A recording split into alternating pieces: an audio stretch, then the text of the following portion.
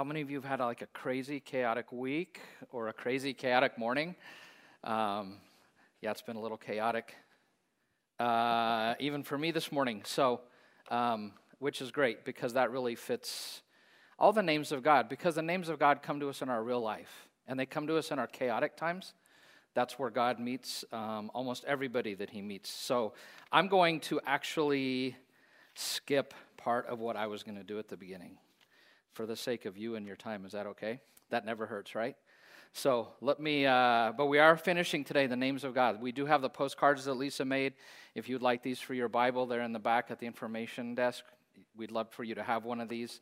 And yeah, I encourage you to use them in your prayer. Just if you're in a time of need of provision, who is not in a time of need of provision in some way? Go to him as Yahweh Yireh and say, Lord, you're the one who sees ahead of time, and I'm needing you to provide. Would you come through? And then we take that and we turn it to praise afterwards. And when he does, we, in our prayer time, when we praise him, we say, I praise you that you are Yahweh Yireh, that you did that for me. So just encourage us to incorporate this into our lives. So yeah, thanks to Brent last week for filling in for me, for preaching on Adonai. I appreciate that. Pat and I were off on our 37th anniversary trip. 37 years, I can't believe it. Took her to Dallas. People who knew I was going to Dallas knew that I had a really big surprise for her, and here it is. Took her to Buc-ee's. It's like 5 quick trips all in one. It's only Texas, like loud and proud. And then, so we went to Buc-ee's, got gas. I got her a Buc-ee's banana pudding, and then we came back to Emporia. I mean, right? Greatest anniversary trip ever. We did a little more. Anna Black made the front of Emporia Living. Isn't that cool? Great picture. I heard you made your dad proud, so that's really cool to see. So, all right, let me get to where I need to be. We're doing the names of God. Let me fast forward. Yeah, so today we're actually going to look at one of God's El names. Most of them have been Yahweh. If you remember, El is short for Elohim, which is their word for God. And we've already looked at El Shaddai, God Almighty, El Roi, the God who sees, and today we're going to learn another one, and it's in Genesis 21. So if you would turn to Genesis 21 with me. Turn to Genesis 21.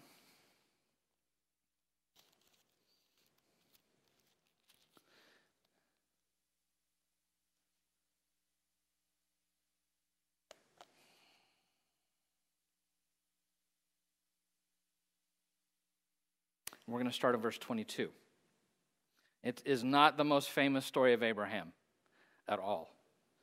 But in verse 22, it says, at that time, Abimelech and Phicol, the commander of his forces, said to Abraham, God is with you in everything you do. Abimelech, if you're reading through Genesis, you would have first met the guy in chapter 20.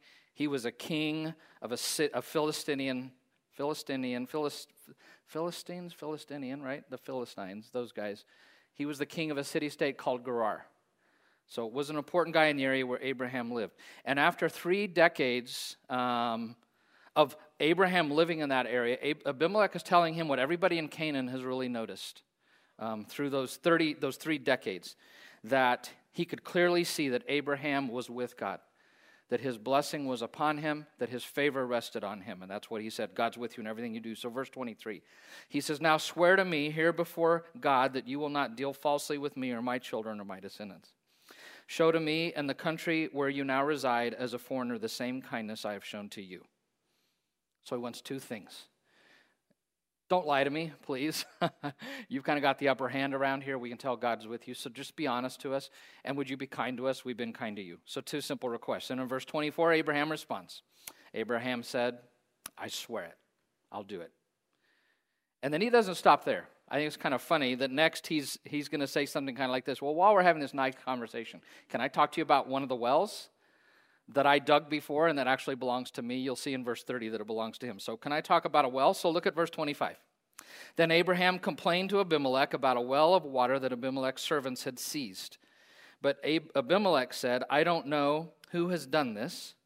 You did not tell me, and I've heard about it only today. I mean, you can almost hear his nervousness in that. Like, he's like, I'm dealing with somebody that God blesses, and I'm almost, oh my gosh, what have we done? Have we stepped on his toe? And he knows that even though he's a king of a small kingdom, he holds nothing to Abraham, and he realizes that.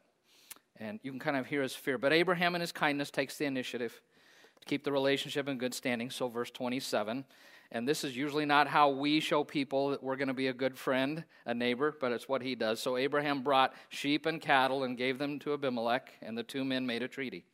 Abraham set apart 7 ewe lambs from the flock, and Abimelech asked Abraham, what's the meaning of these 7 ewe lambs you set apart by themselves? I guess that wasn't normal in their culture. He's like, what is this? But anyways, verse 30, he replied, accept these 7 lambs from my hand as a witness that I dug this well.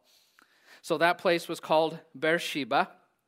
Beersheba in Hebrew means the well of oath. So that place was called the well of oath because the 2 men swore an oath there. So essentially they shook hands on the deal, and they made an oath. Here is a map of where this happened. There's Gerar. There's Beersheba, where they were having this meeting. That area in the yellow is a coastal plain. That's a very fertile plain. That's where the Philistines, that's the area they controlled. And so there were like several city-states in that. When you meet Goliath, you meet of Gath. That's one of those city-states. So that's just a map of where this is happening. And then verse 32. After the treaty had been made at Beersheba, Abimelech and Phicol, the commander of his forces, they returned to the land of the Philistines. And then in verse 33, we're going to say Abraham do 2 things. So verse 33, Abraham planted a tamarisk tree in Beersheba, and there he called on the name of the Lord, the eternal God. And Abraham stayed in the land of the Philistines for a long time. So verse 33, if you look at that, we have the revelation of another of God's names. It's in the last 3 words in the English, which says the eternal God. In Hebrew, it's really simple. It simply says El-Olam. Can you say that with me? El-Olam. El-Olam. Olam means eternal, everlasting, forever, always. Pretty simple meaning. So in Hebrew, it would literally read God eternal or God everlasting. That's what the name is. So in other words, he is the eternal God. He is the God we just sang about. He is the everlasting God. That is who he is. And I think as we work our way through some stuff this morning, you'll be very thankful that we serve this stable, everlasting God, because not a lot in our life is stable, right? Right? Who this morning is experiencing some instability in your own life? That this will speak very much into that. Abraham already knew God as El Elyon, the highest God. Genesis 14, we see that. Genesis 17, he's confessed him as El Shaddai, the Almighty God. And now he's giving this name El-Olam, the everlasting God. And the question is, why here? Why on this story? Because this story, frankly, when you read it, you're like, almost, why is this even in Genesis at first blush? It doesn't seem very significant, but it's actually extremely significant. In Genesis chapter 12, God had called Abraham to leave his country and move to a land he would show him. And that was the land of Canaan, which we just saw. And he promised him in that land of Canaan, in Genesis 17, he makes a covenant with Abraham that is an everlasting covenant. And that's really important because 4 times in Genesis 17, God emphasizes the covenant is everlasting, it's everlasting, it's everlasting, it's everlasting. And he promises him 2 things. I'm going to give you a son, and from that son I'm going to build a nation to bless all nations. And I'm going to give you a land, and your descendants are going to possess that land. So that's the 2 promises of God's everlasting covenant.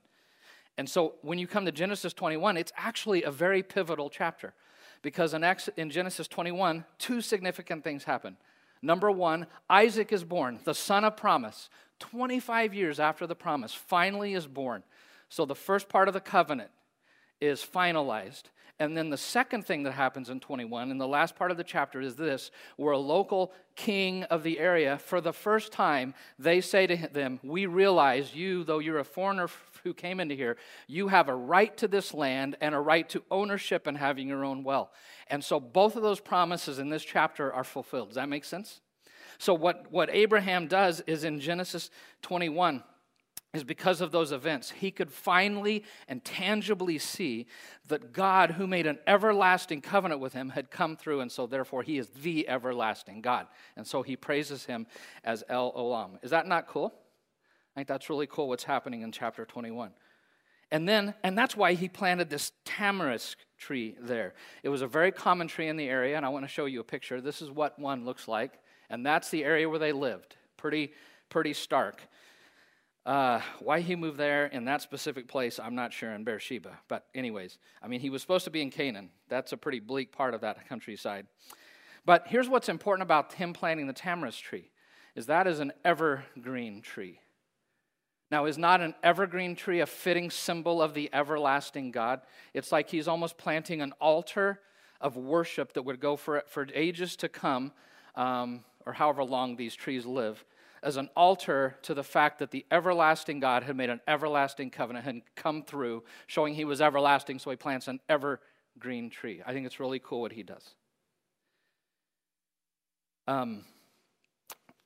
If you've paid attention, I'm sure you have,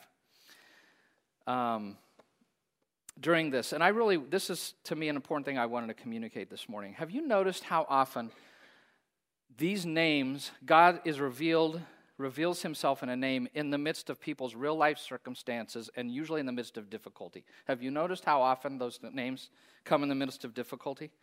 That they occur in the context of people's real lives and their real life struggles.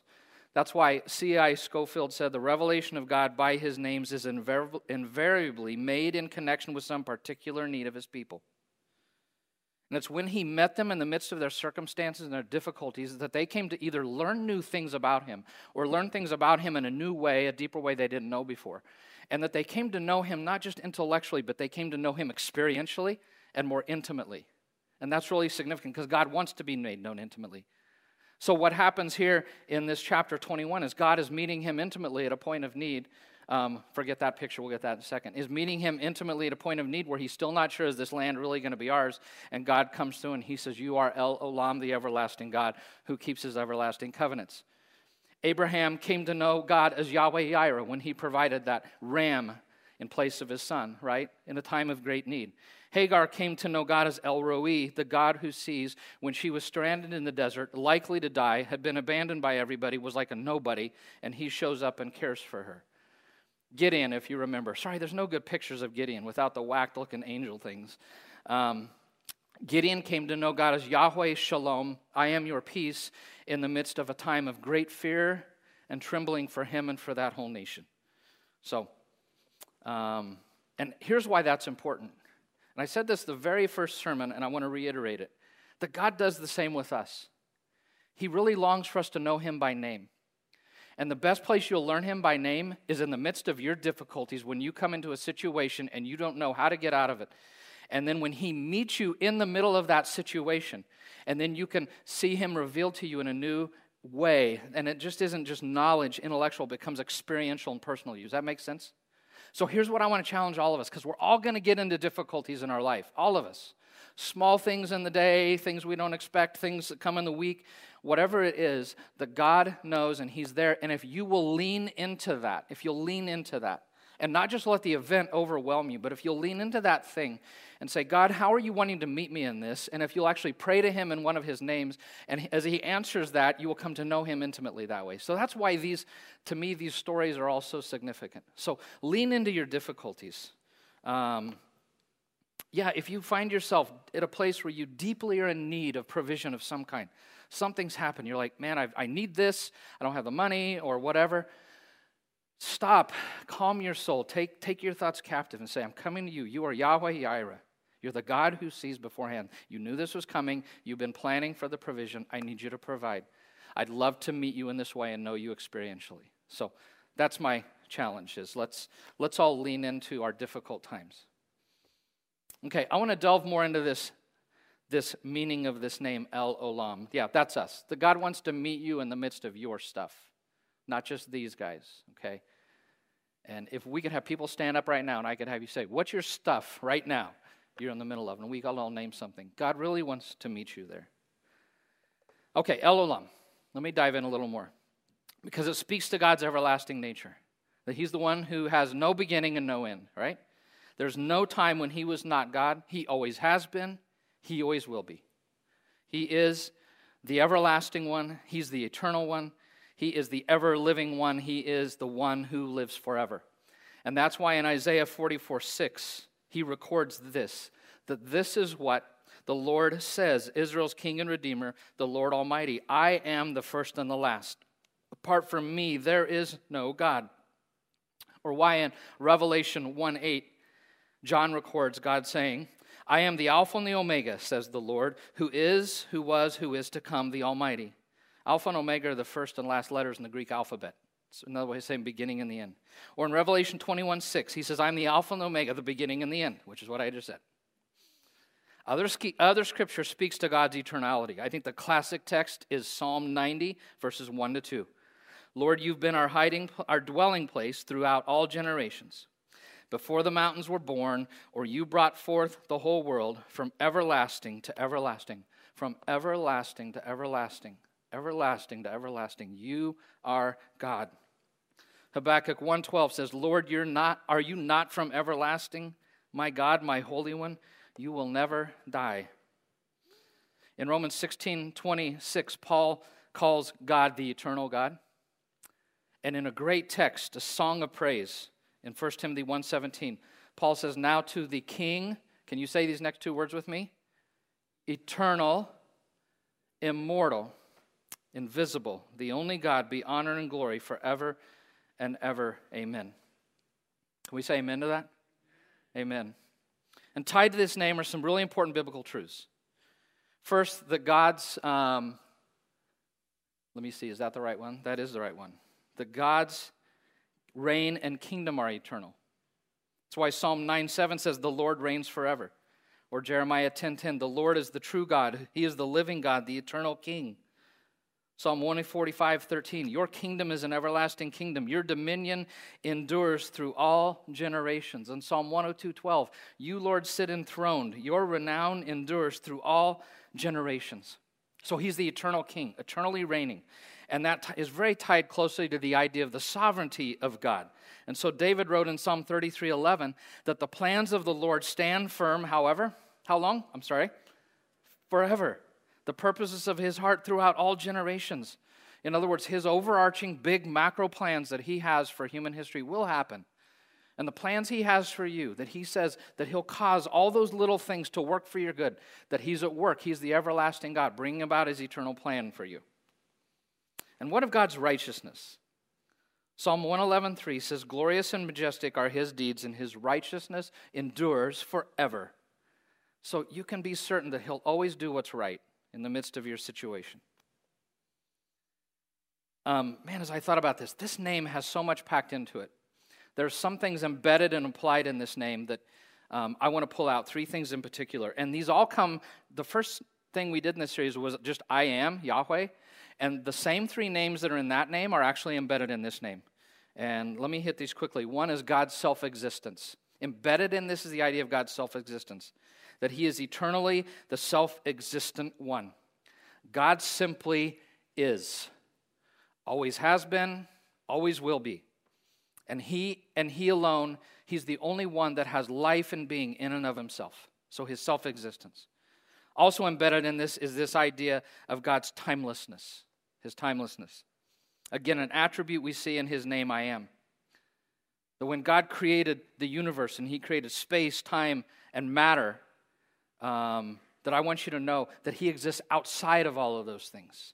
He exists beyond time, outside of time, in his own transcendence. So he is not bound to time at all.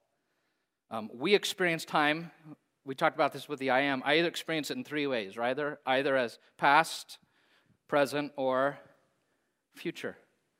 But to El-Olam, the eternal God, the I am, the present tense I am, everything to him it's present. Everything is now. Everything is today. What's past to me is present to him. What's future to me is present to him. Go figure that out. I don't know, but he's eternally present.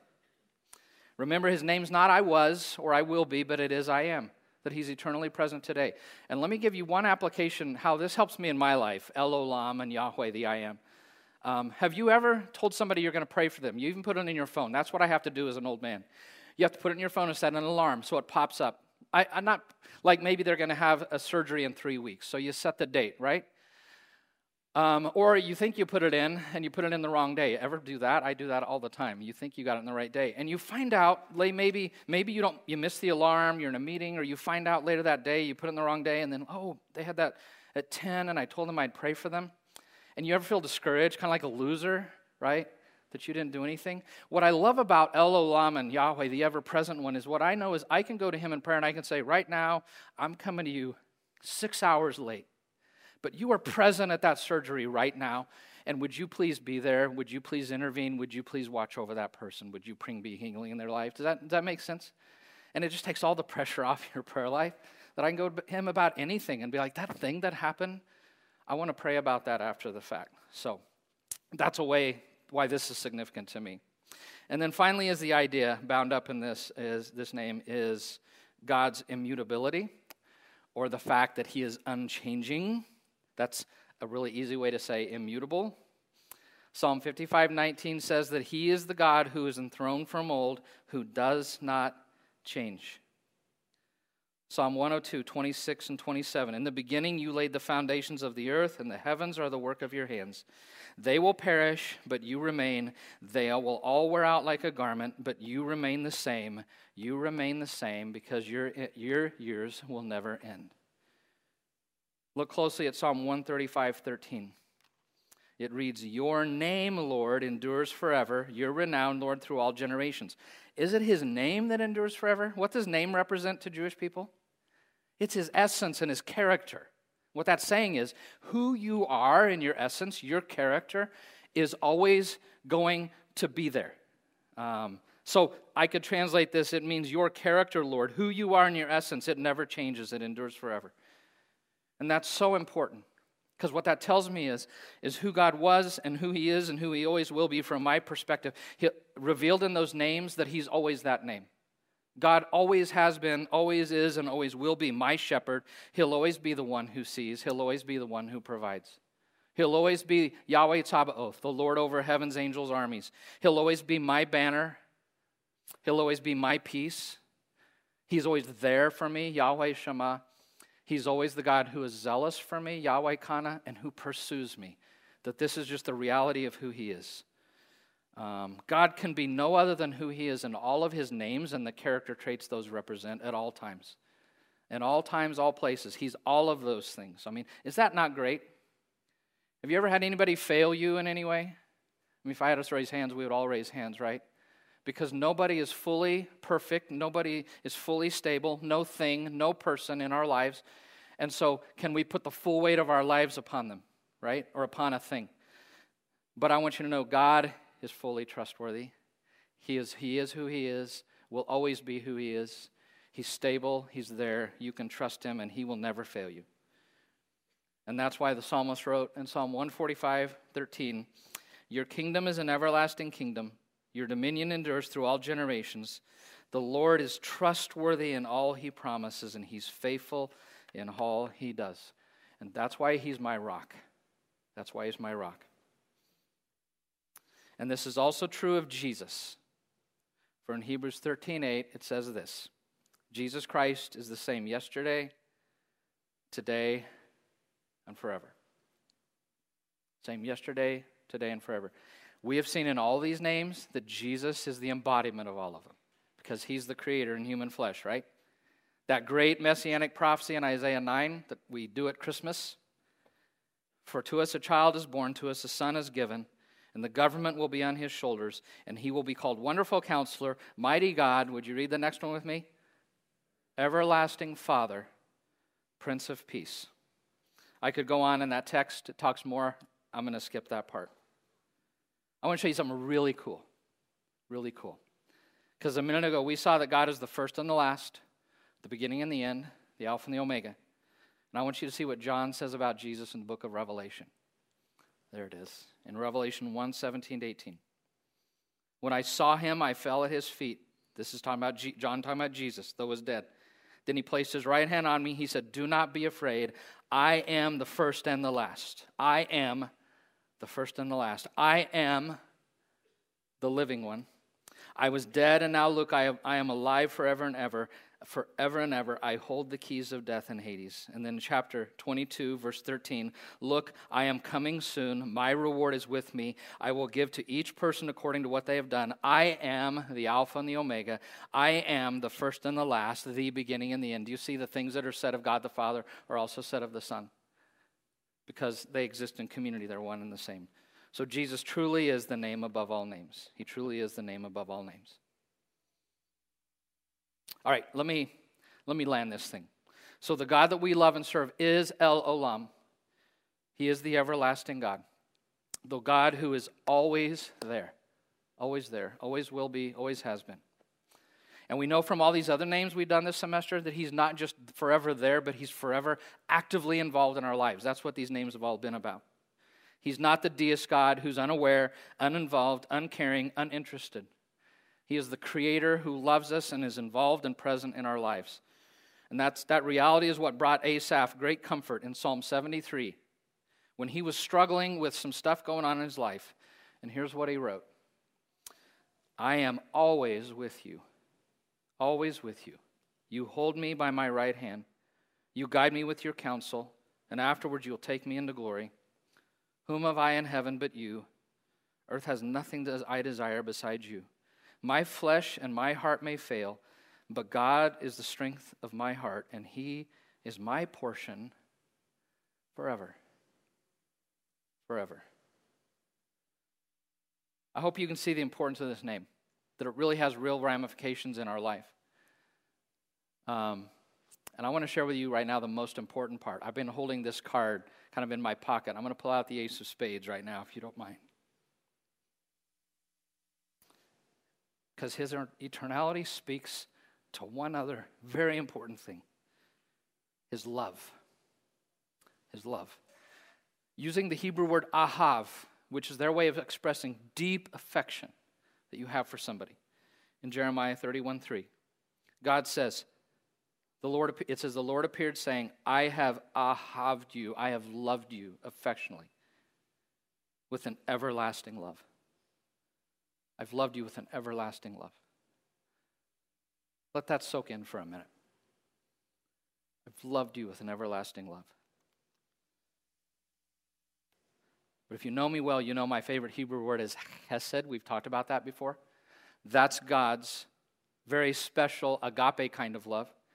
It's his faithful, unending, unconditional, sacrificial love.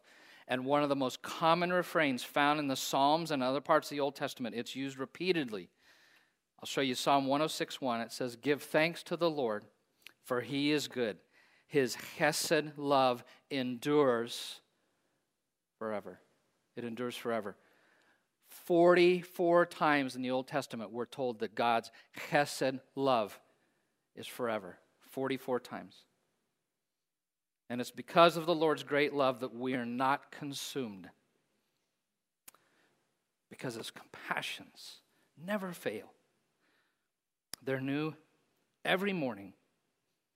Great is your faithfulness. Who doesn't need that this morning?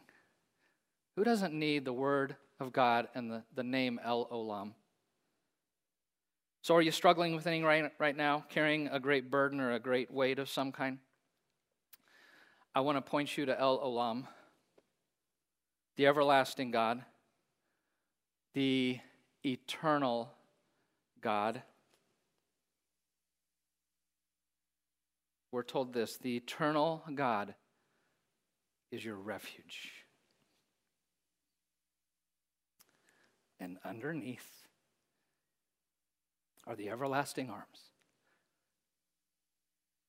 What parent who's here, who's ever held a child in their arms, does not get the depth of that verse?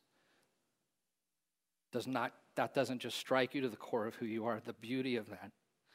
And as Al used to say, Al loved this verse, when the bottom of your world has dropped out, and it will, right?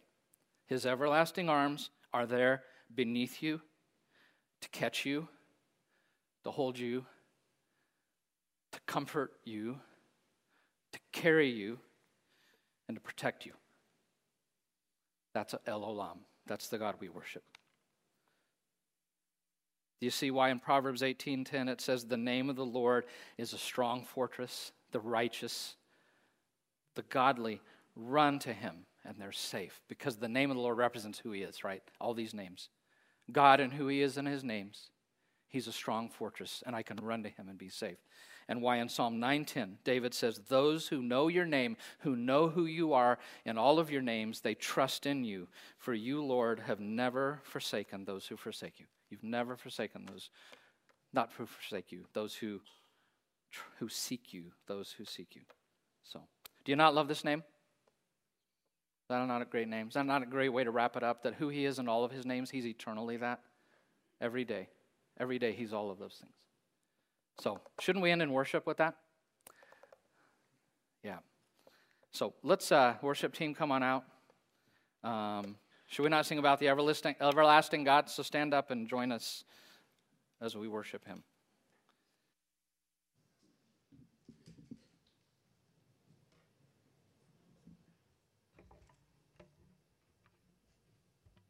I hope you guys have loved this series as much as I have, just learning all of these names. And my takeaway from today is that all that we've learned, all these names are everlasting. They're forever. And they're such a great tool for being able to just have a more intimate connection with the Lord. So let's seal these names in our heart. Let's use them in our personal worship, in our personal prayer time. And let's just celebrate that this morning.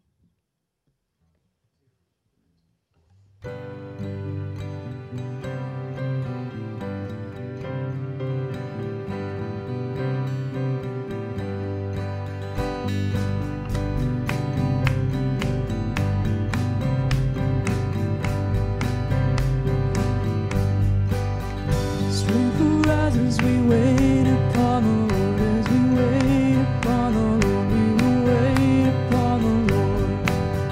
Strength will rise as we wait upon the Lord, we will wait upon the Lord, we will wait upon the Lord. Our God, you reign forever. Oh, our strong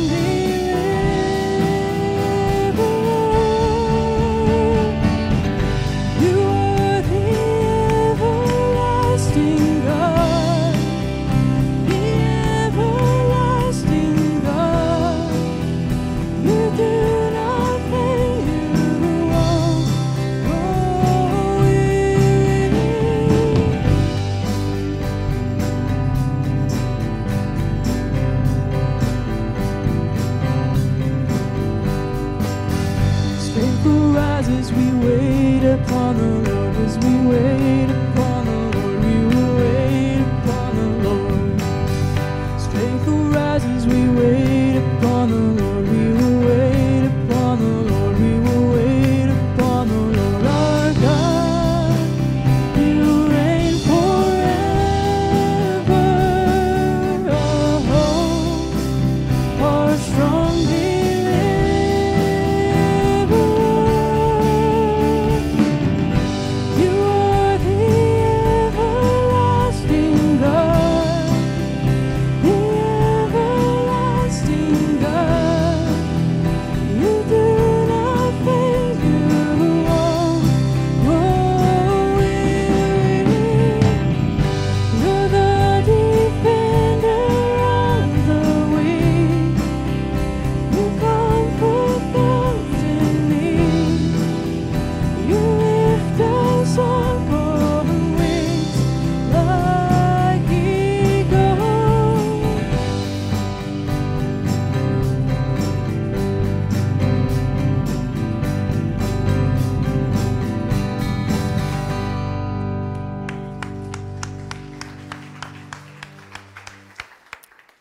Yeah, is God not awesome?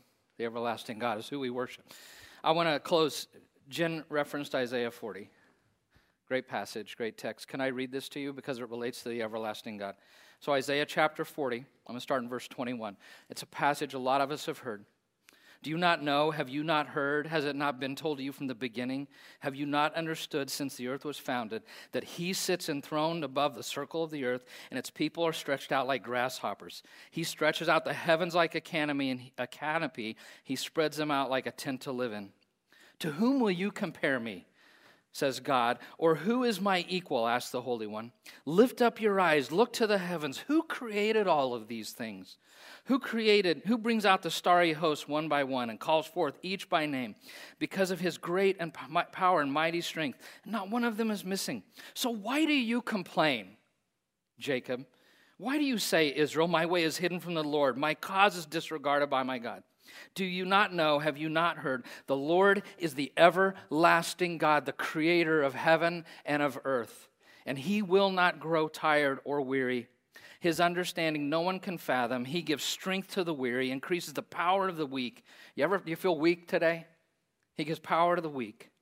Even youths grow tired and weary, and young men stumble and fall. But those who hope in the Lord will renew their strength. They will soar on wings like eagles. They will run and not grow weary. They will walk and not be faint. This is the word of the Lord.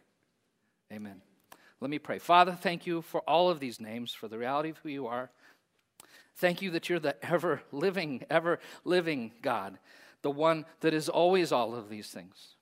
That you're the stable one, that your kingdom is forever, that we can trust your sovereign rule, your goodness, and your love. It's just always there.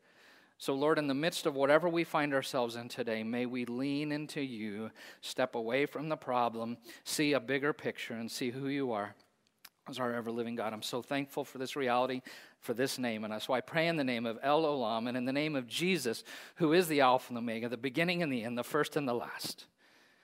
We pray in his name. Amen. All right, 12th, you are sent to love and to follow this everlasting God in front of a city that so badly needs to see people who trust in him. So you're sent.